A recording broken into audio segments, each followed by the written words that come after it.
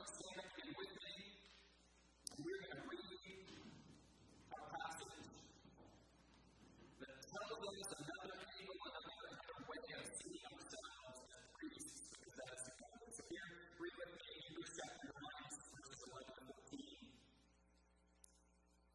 But when Christ came as high priest of the good things that are already here, he went through the greater and more perfect tabernacle that is not made with human hands.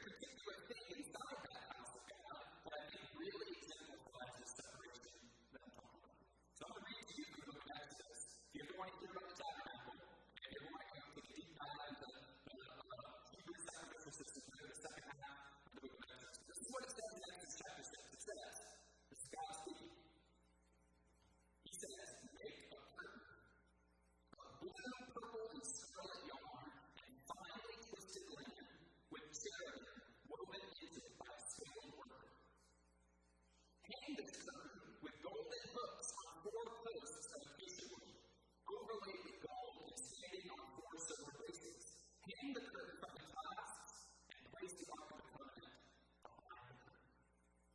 The curtain will separate the holy place from the most holy place. What is the perfect image of man's relationship to God during the sacrificial system period? The curtain. A barrier. A separation. And so what would happen, the way the Hebrew sacrificial system worked, in small nutshell, was one time every year, it happened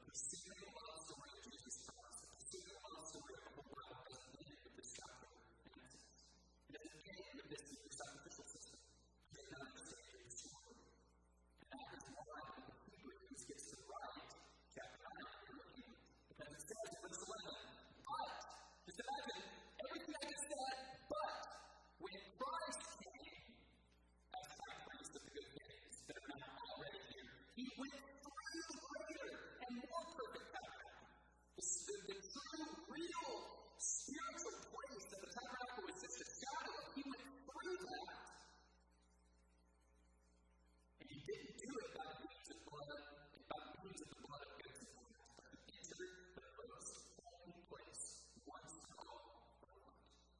His holy nation. Thus came eternal redemption.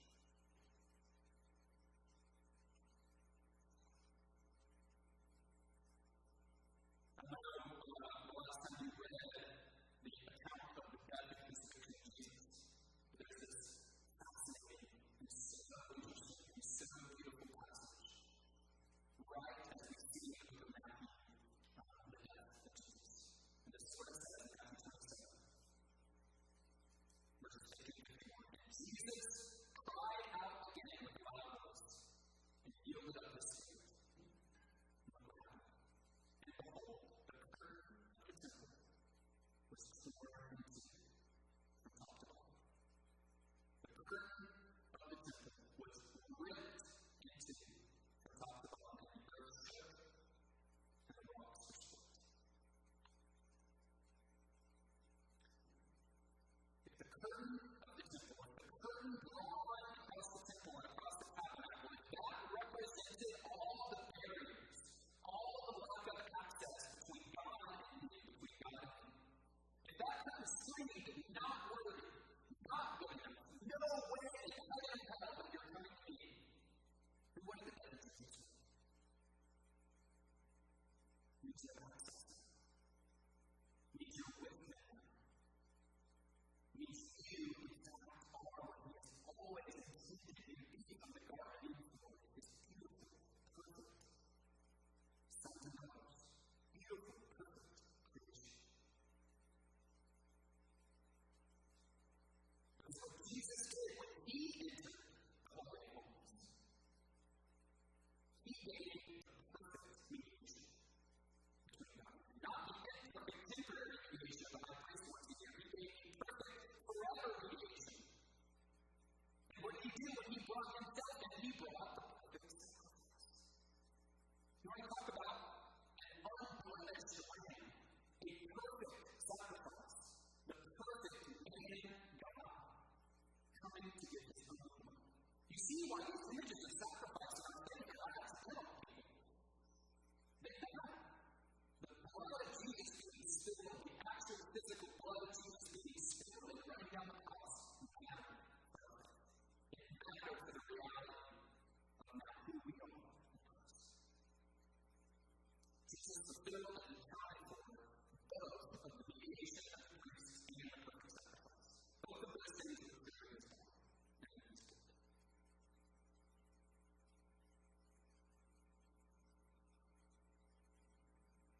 And so what does that mean for us? If that's true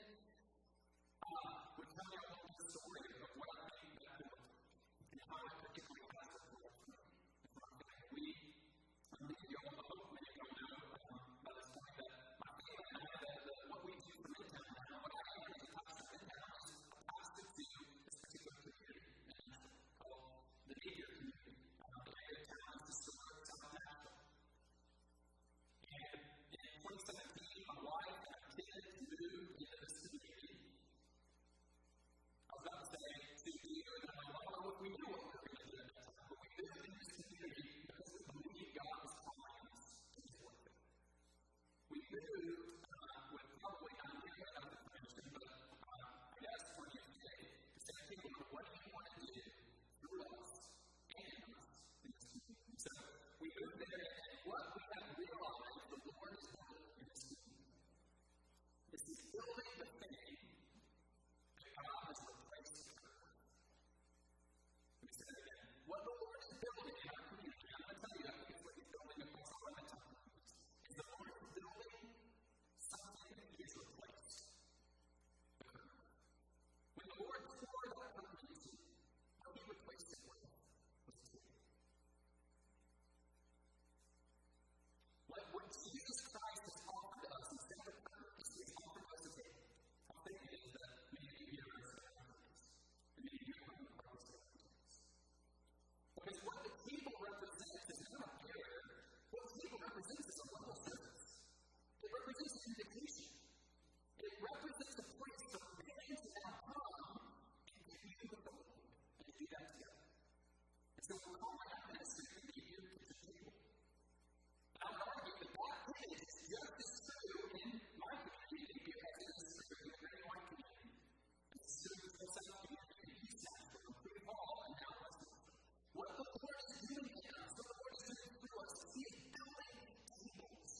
Let's say, come, because you're equal and united in your brokenness and your need, and you're equal and you're united in your dignity and your value. And what Jesus Christ came to do on that cross, what we've just been talking about, what Hebrews talks about, is He came to acknowledge, yes, you are all broken, you're busted, you're part of this busted creation that I made. But you're still beautiful, you're still full of dignity, you're full of that. And what the table does is it gives us a space to operate like that, to live in the truth of that, to offer ourselves as living sacrifices for one another. Why? Because we're all broken, we're all needy, and we're all beautiful and dignified. And y'all, what a powerful image to carry into our audience today. What a powerful image to carry into the reality of the year of the presidential election that you want to think about for a moment. You can imagine that it might feel like that could be important. We're in a year at a time where it feels like the only right thing to do is to find the nearest person that is different than you and scream out at them.